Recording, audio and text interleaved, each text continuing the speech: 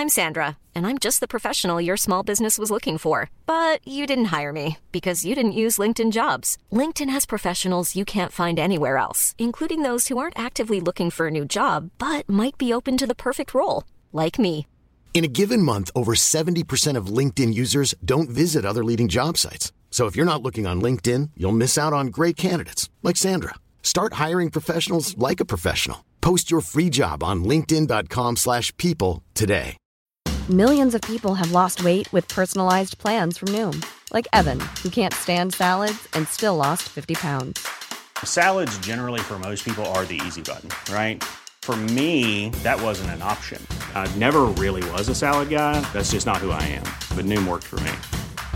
Get your personalized plan today at Noom.com. Real Noom user compensated to provide their story. In 4 weeks, the typical Noom user can expect to lose 1 to 2 pounds per week. Individual results may vary.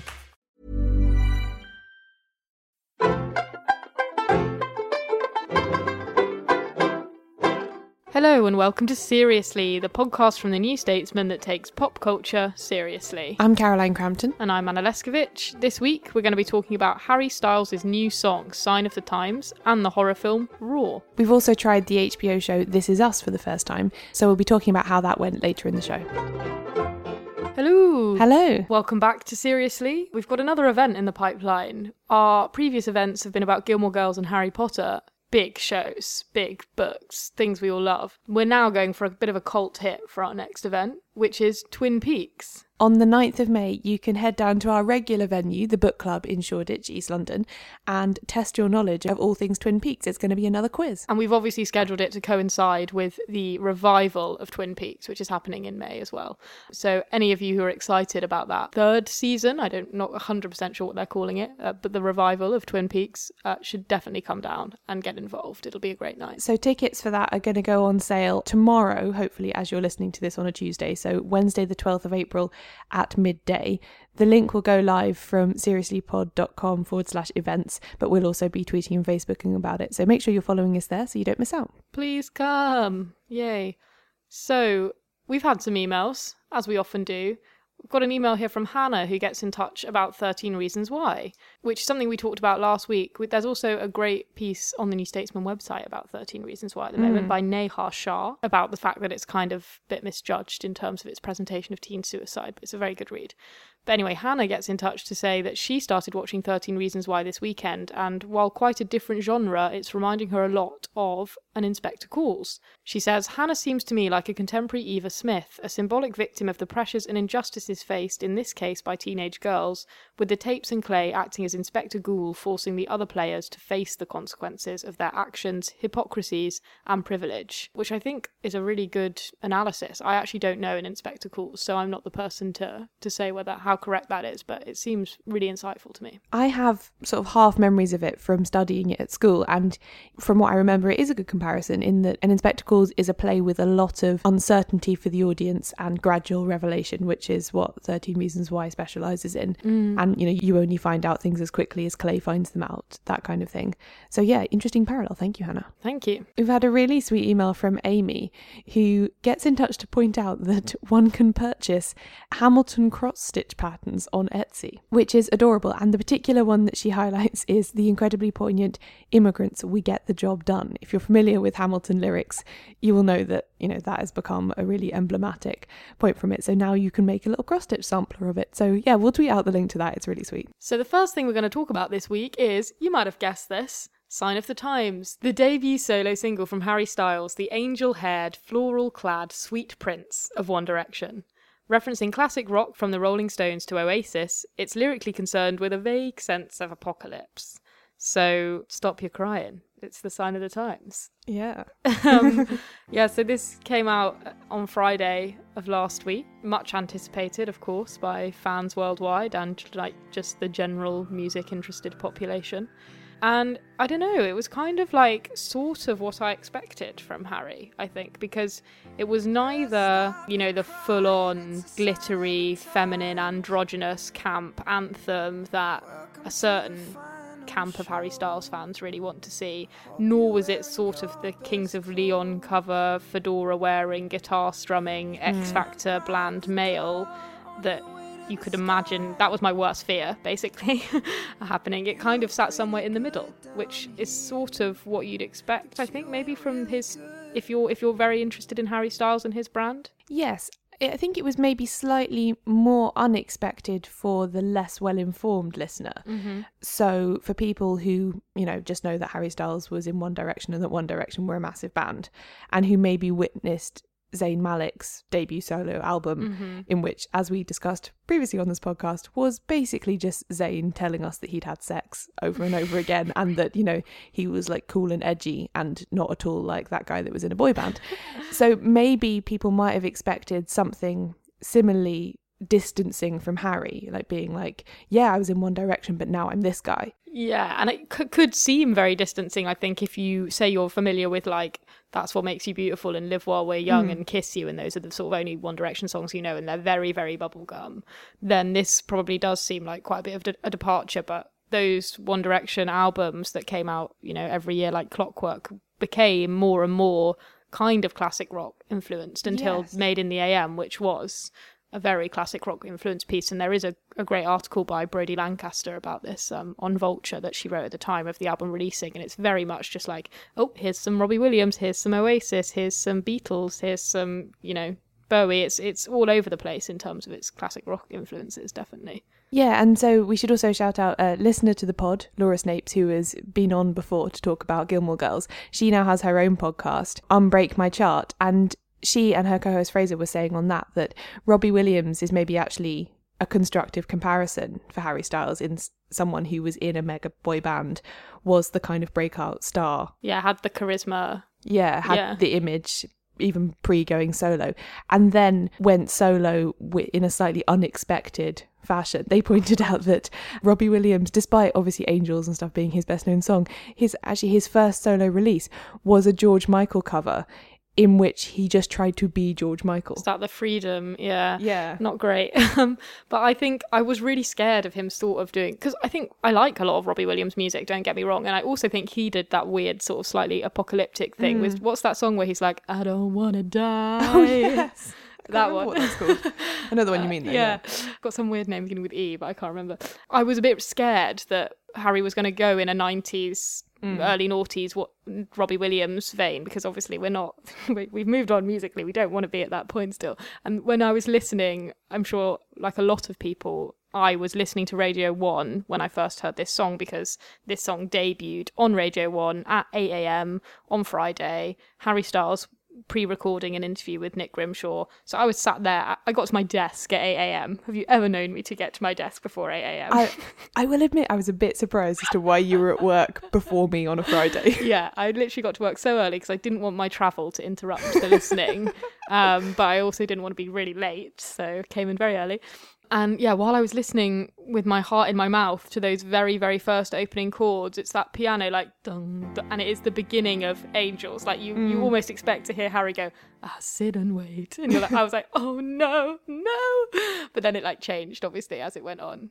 I'm glad that it's not that straightforward piano ballad, which was what I was kind of fearing in the first few seconds of the song. And I really like it as a song. I actually just spent the last 45 minutes listening to it on repeat while I was working, and I like it more every time. Like, it surprises me on every listen with how the shift from the verse into the chorus like still gives me a feeling every time I listen to it. And the way he just sings so well on it as well. Yeah, I think that is the main strength of this record, is that just the vocals are great. Harry's voice evolved so much in the years that he was in One Direction. It's actually like almost comical to listen to his voice at the beginning versus at the end, because obviously he was so young when he started and his voice becomes so much deeper just from the start. That's one major observation. But it has a different tone, it becomes a lot edgier, it does become a lot more kind of gristly and gritty. And it sounds great on this record, and you can tell that he's someone who's just spent his whole life singing, because he's got this amazing falsetto and there's so much emotion in everything that he's saying. He's really like giving it his all, and I do think that's the main strength of this song. For me, the song could have been I agree with kind of that camp of Harry Styles fans that really wants to see him almost do a 1975 androgynous thing. Yeah. And I would love to see him. It felt like quite like heterosexual, for want of a better word. I would like to see it a little less heterosexual. But I do think, yeah, it's a really great start, certainly. It's so interesting, and it gives me real hope for the next 20 years of his career as well. I hope so. I'm so nervous. That he made these decisions for, you know, obviously his like opening musical statement as a solo artist. Yeah, really makes me look forward to what he's going to decide to do in the future, because I trust now that it's not always going to be what everyone expects. Yeah. One thing I am slightly worried about, and again this was raised by Laura and Fraser, is actually how successful this individual song will be in chart terms. Because we are still experiencing the Ed Sheeran domination. I don't know, you know, can Harry Styles, even in his kind of heterosexual rock character, you know, is he going to be played widely enough, or is it going to be super popular amongst One Direction people and then not cross out of that at all? It's a good question. I guess it depends. That varied so much with One Direction records, where you'd have like some that were just super, super fan-driven hits, like No Control, that actually did really well, but in a contained way from fan downloads. You know, it was never released as a proper single, but then you did get tracks by them that just did so well in like Kiss You, something like that just was super popular. Enough people are interested in Harry for this to get the base number of listens that it needs to be super, super popular. But whether or not it's, you know, a catchy enough hit is another question. Can we talk about the music video for this song, which isn't out yet? But there were, I don't know if you saw any of these snaps of Harry shooting the video. Yes, I did, internet. Yeah. So he's like in some field, I think somewhere in the UK, in like a Gucci coat with like a massive hole cut in the back, suspended on like, you know, like a big, I don't know what they call those harnesses that you like strap people into to bring them up in the air, in one of those. And he's, just like floating in the air in a field in the countryside. And I don't know what's going to go on in this video, but he's flying and I'm really stressed and really excited. Why are you stressed? I think it looks brilliant. It does look brilliant, but it took One Direction fans about 3 minutes to be like, oh my God, it's Harry Poppins, and like give him an umbrella and a bag. So it could be pretty comical. And also, did you see the stunt double? He's got a stunt that double was terrifying. with a horrific face. With a sort of, horrific, what would you call it? Like kind of plasticine Harry Styles face on top of their actual face. Was it like a mask? I couldn't tell. I think it was like a kind of prosthetic face that had been like glued on, because you couldn't really see the transition at the hairline and stuff. And there's only one picture, so it might just be like a really bad angle, but it looks like the person has like black eyes, which is like quite scary. Yeah, so really funny. I am really excited for that. I like the idea of seeing Harry Styles flying around in the air singing really, really seriously and really, really emotively. It's going to be great. And we've got no date right yet for a Harry album. No date for a Harry album. And some people thought it was going to be the 14th, so this Friday. But I just can't see that happening. I just think it would be too weird. But we do get to see him in Dunkirk. Yes. Not very long. In June? Yeah, this summer, isn't it? Yeah, which is... I'm so looking forward to it. My boyfriend keeps making jokes where he's like, "Oh, you want to go see Christopher Nolan's Dunkirk? I didn't think you were that into like war movies. Doesn't really seem like your bag." And I'm like, "Yeah, all right, whatever." Yes, I'm really fucking excited about it. I didn't think I was that excited, and then I think I saw the trailer before, you know, another film I'd been to see, and I actually involuntarily squealed out loud when the camera panned onto him. Hot soldier Harry! Oh my God! And like, as someone who is like 110% pro Harry with long hair and like really hates the overly short hair, though at the moment he looks like he did in 2013. It's really creepy. He looks so young. Yeah. Did you see any of the pictures from Radio 1? Yeah, he's got like his old hair from 5 years ago. His old swoopy hair, yeah. So scary. But in the movie, he's got this sort of like short soldierish hair, and although I'm not into it in general, I'm super into it when he's in the uniform and everything, and it's like, oh my God, can't wait for you to die and for me to cry 1,000 horny tears. As they pulled you out of the oxygen tent, you asked for the latest party with your silicone hump and your tanning stump, dressed like a priest you was.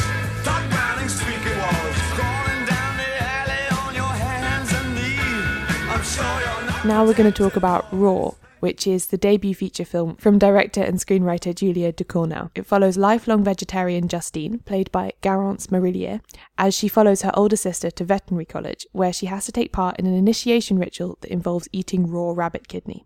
Soon after, she starts experiencing strange desires for meat and even human flesh. You can tell from the description, it's a kind of gross movie.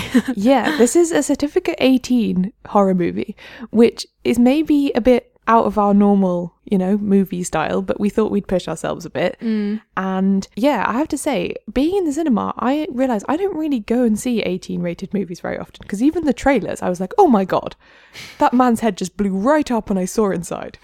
So that was a bit of like, whoa, for me. But then the actual movie itself, it is violent, although if I remember rightly, on the certificate at the front, it's not really rated 18 for violence per se, as more like gore. It says in one of the advisory notes, it says like for wound close-ups. Right, yeah, there's plenty of those. And there's a lot of sort of dark blood oozing and being licked and all sorts of things. So it's one of those movies that's like quite stylized, almost coming of age movie about like a skinny brunette who has a sort of desire deep in her eyes that occasionally lights up. And I feel like we see lots of movies in that vein, just not lots of movies in that vein, which also include cannibalism. Yeah, it is also in French, we should say. So it's subtitled. Not that I found that to be any impediment to enjoying or finding it fascinating. I also think it's brilliant. For me, it falls into that kind of group of films that are about teenage sexual awakening, that use some sort of violence as like a metaphor for sexual desire, which seems to happen a lot in films about female sexual awakening, and that almost fear of female sexuality that paints it as a really violent awakening in a young person. And you see films that play with this really well, and I as much mentioned on the podcast, but I love The Falling by Carol Morley for this. Yes. And there are some parallels you can make, I think, between these two films, even though The Falling, I don't think there's even any blood really in The Falling, maybe a tiny bit occasionally. No, but there is a implicit atmosphere of violence. Yeah. And there is the kind of various abuse storylines and stuff as well in it, which I think contribute to that. Mm-hmm. And I think my sort of reservation about a film like Raw is how much is it like playing with expectations about female sexuality, and how much is it sort of scared by female sexuality. And I think for the most part it falls into the former category. But those are my slight sort of like things that my brain is like worrying about when I'm in the cinema. It is stylized in that way as well. I found, say, the opening third of it really interesting from a kind of cinematography point of view. Like there's this amazing scene near the beginning where Justine's been dropped off at university by her parents. She's meant to be met by her older sister, but her older sister doesn't turn up. She is in this incredibly like brutalist concrete halls building. It's an amazing setting. And she gets woken up in the middle of the night by older students all wearing their lab coats, and they all get like hustled downstairs. And balaclavas. They're really scary looking. Yeah, wearing their pajamas. They trash her room, they trash everything, and they all get like herded downstairs. And to start with, you're like, what is happening? And then you realise that it's the beginning of a week-long initiation in this college, and various scary things happen. And then they end up at this massive rave in the basement of the tower block, I think. And like the way the camera like follows the dancing bodies around and stuff, it's so clever and interesting. And actually in some parts reminded me of Victoria, that German film we really liked last year. Yeah, that's true. I didn't think of that, but that's a good comparison. I love the shot just before that as well. So just when you're still sort of like, is this going to end in a really horrible, violent experience for this girl when she's being guided to this rave by these people in balaclavas? They make them crawl, and there's this shot of them all crawling on the floor towards this rave, and it's maybe in slow motion, or maybe they're just moving really slowly. I couldn't quite tell. And they look so animalistic, and it is a really stylized shot. And then they're all at a party and they all stand up, and it sort of suddenly goes into kind of much more normal party mode. Things like that are where the beauty and the creepiness comes into this film. Yes, and then you get that throughout, actually, the way it's shot, showing you the beauty of something that you're also disgusted by. So there's quite a lot of like, because they're veterinary students, so, you know, they have to dissect animals and stuff. So you'll see like an upturned animal carcass on a table, but the way it's been set up in the camera, it looks like a still life or something. It looks incredible. which is kind of arresting. But then this film also has its disgusting moments. I think I said to you after I'd seen it that I found myself like involuntarily retching a few times during it, because Justine quite quickly, you know, after this horrible initiation where she has to like down a rabbit kidney, she suddenly starts having all these like physical changes. She gets what looks like really severe like eczema or psoriasis. Yeah, I actually suddenly feel the desire to scratch myself, like as soon as you said that. She gets like a kind of skin complaint suddenly all over her, and then she finds herself like throwing up hair. Yeah, there's a scene, a really horrible scene where she's like talking to, is it a tutor or something? I can't quite remember. Talking to someone about her academic progress, and he's sort of saying, oh, you think you're a straight A student, but like I'm not here to sympathise with you. And then she's chewing on her hair, which is something that people do sort of do nervously, even though like the thought of it makes me feel gross. But I think even I used to like suck on my hair as like a nervous kid. So she's like chewing on her hair, but like eating her hair, and she's already started like, you know, licking someone's blood, and like she's had some experience of cannibalism by this point, and she's just eating her own hair. And then we cut to a scene of her in the bathroom just like retching for like 3 minutes and like puking up bits of hair, and it is so grim. It's so disgusting. But what's so clever about this film is that, so you get all of that really visceral, disgusting stuff, and then she comes out of the bathroom stall and another girl comes up to her and she says, 2 fingers will make it come up faster next time.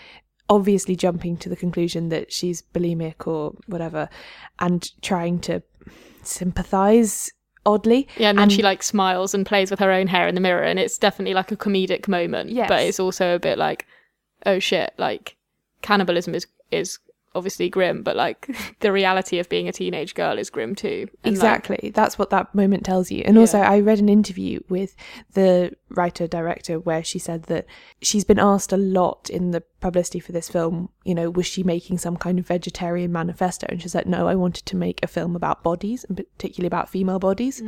And that chimes so much with that moment. And there's lots of sort of moments in this where you get like a strange jump to comedy. And I don't want to spoil the ending, but I found the tone of the ending like a sudden punchline. They give you a sudden last-minute reveal said with a kind of jokey line, and then they cut to the title card. In the same way at the beginning you get like a really violent moment and it cuts to the title card, and it's this like very punchy sudden jump. And at the end I was like, wait, what? I remember when people talked about like a really jarring anal sex joke at the end of that film, The Kingsman or something, which I didn't actually see. No, I didn't see it either. And then it was like the end of the movie and you're suddenly like, wait, what was that joke? What? That's the kind of feeling I had, was like, oh shit, was that like serious, or am I being laughed at by the people who made this film?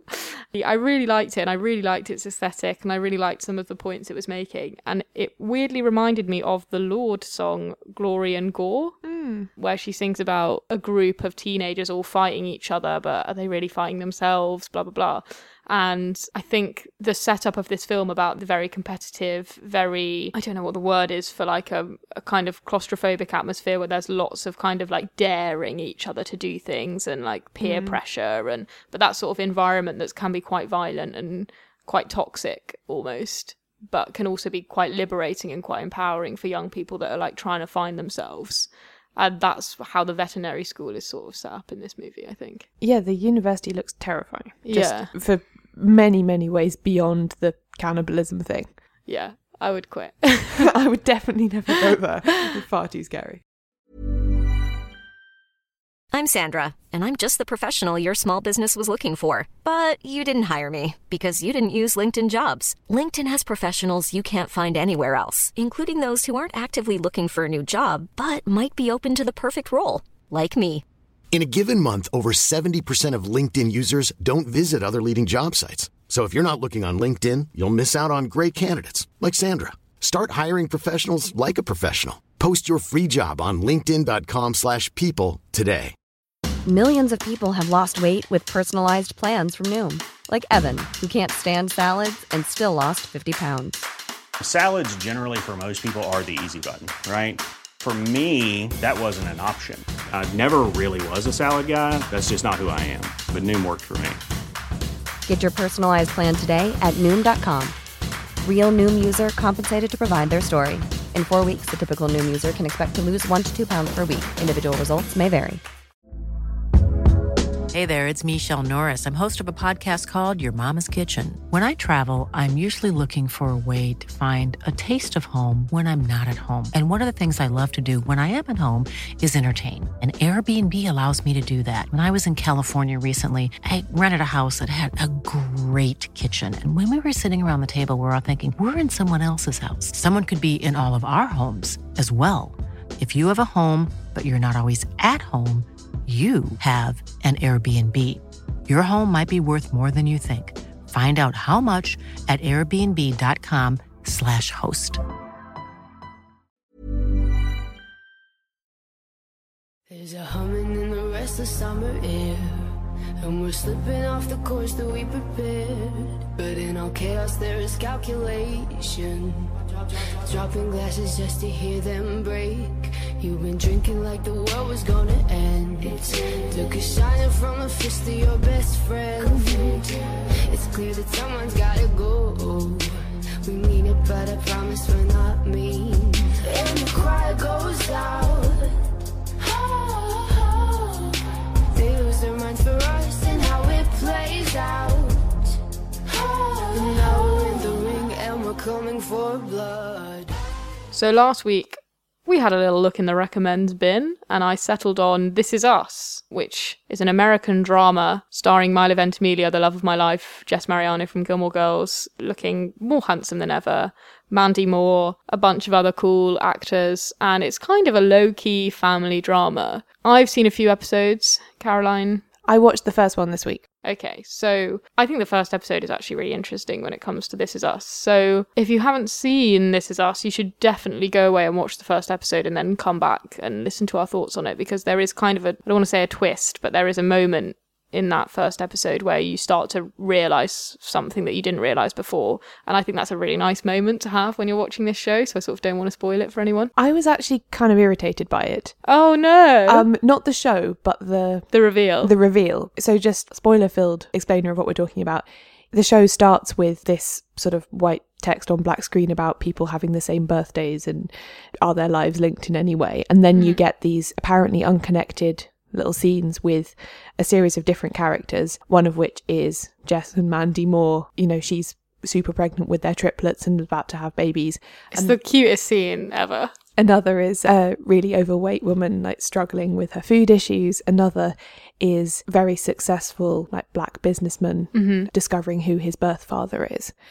You know, really engaging and interesting scenes, but you're totally fooled by the initial premise that the show set up for you, is that these people all coincidentally have the same birthday, and now you're being shown their stories. Yeah, and you're under the impression, because there's nothing to imply anything different, that you're watching all these people probably on the same day. Yes. And that they're all set on the same day in the same year at the same time. And from various contextual clues, like, for instance, the businessman character, you see him, like, using a computer and sitting in a glass-walled office. So from various contextual clues, you're like, oh, okay, this is a contemporary drama. This is set now.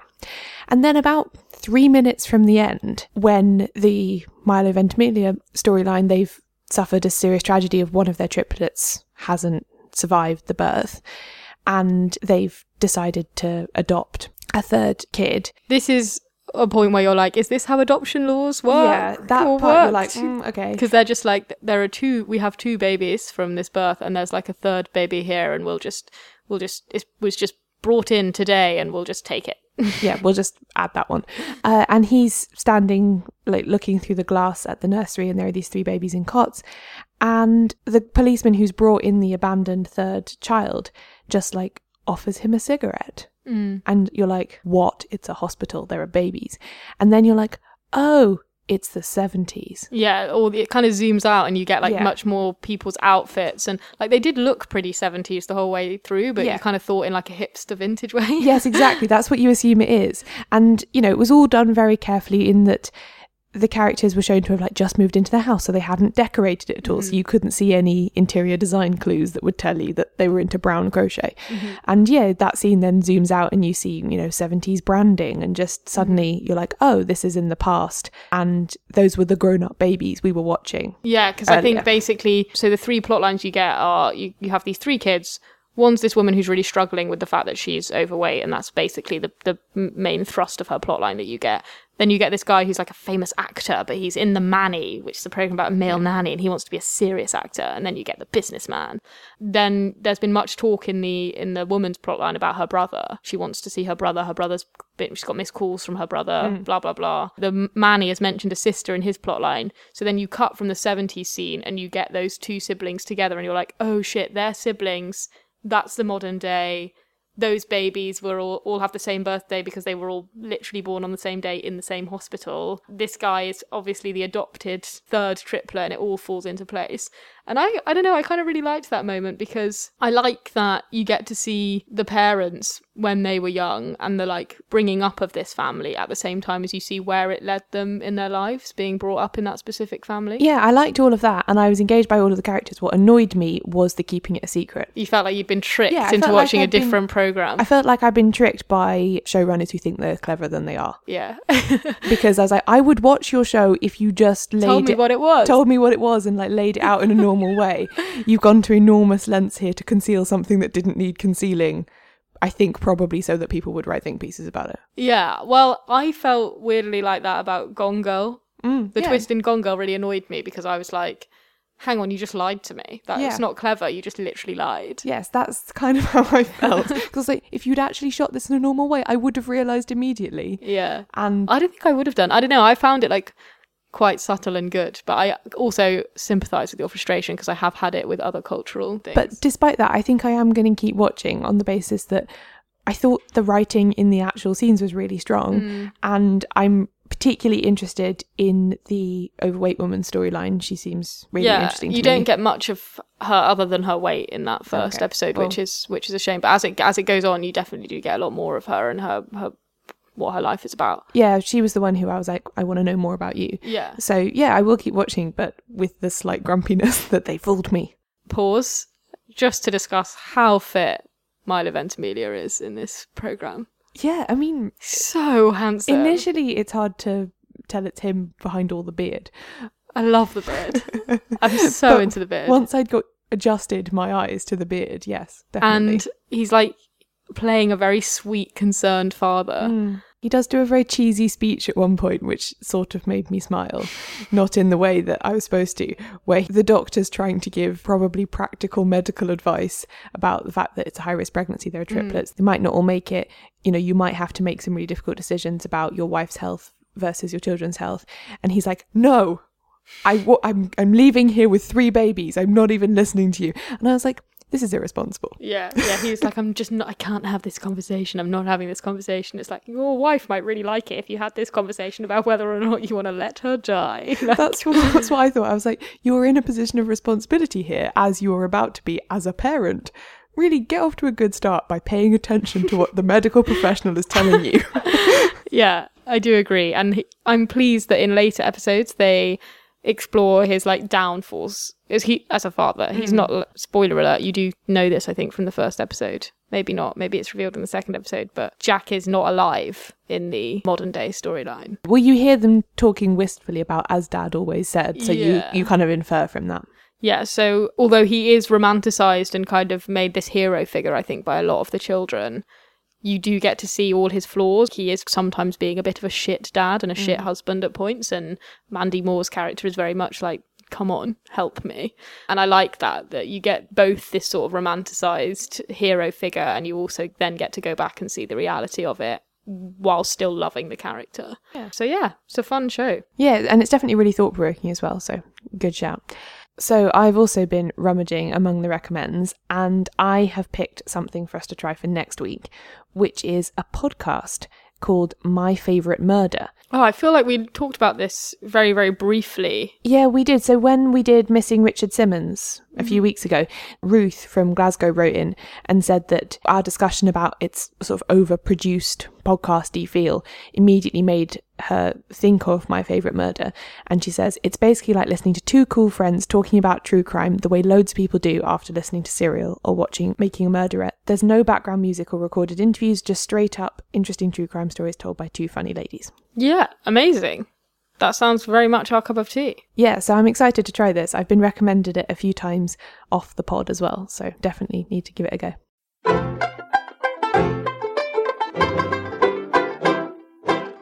Thanks for listening to this episode of Seriously, the pop culture podcast from the New Statesman. If you enjoyed the show, why not subscribe to make sure you never miss another episode? We're available in all the usual places you get podcasts, including iTunes, where you could also leave us a review. At our website, seriouslypod.com, you can find all our back episodes plus our specials on Home Alone, Gilmore Girls, Harry Potter, Love Actually, and Friends. We're available many other places on the internet, including on Twitter, Facebook, and Tumblr. We're Seriously Pod on all of them. And don't forget that our Twin Peaks quiz goes on sale on the 12th of April at midday, so head over to seriouslypod.com/events to get your tickets. We love getting your recommendations for things we should feature on the show, or just hearing your thoughts on what we've discussed. Get in touch on social media or email us on seriouslypod@gmail.com. And if you feel strongly that more pop culture needs to be taken seriously, spread the word and tell your friends and family about the podcast.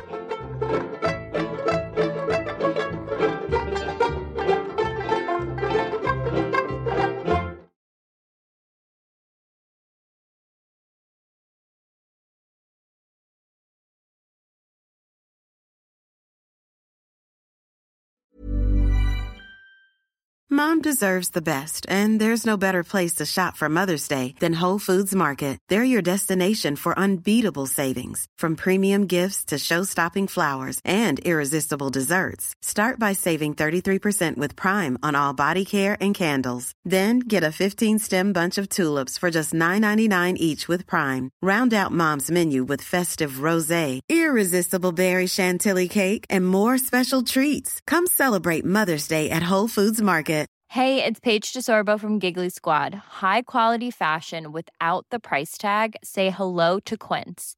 I'm snagging high-end essentials like cozy cashmere sweaters, sleek leather jackets, fine jewelry, and so much more. With Quince being 50 to 80% less than similar brands. And they partner with factories that prioritize safe, ethical, and responsible manufacturing. I love that. Luxury quality within reach. Go to quince.com/style to get free shipping and 365-day returns on your next order. Quince.com/style.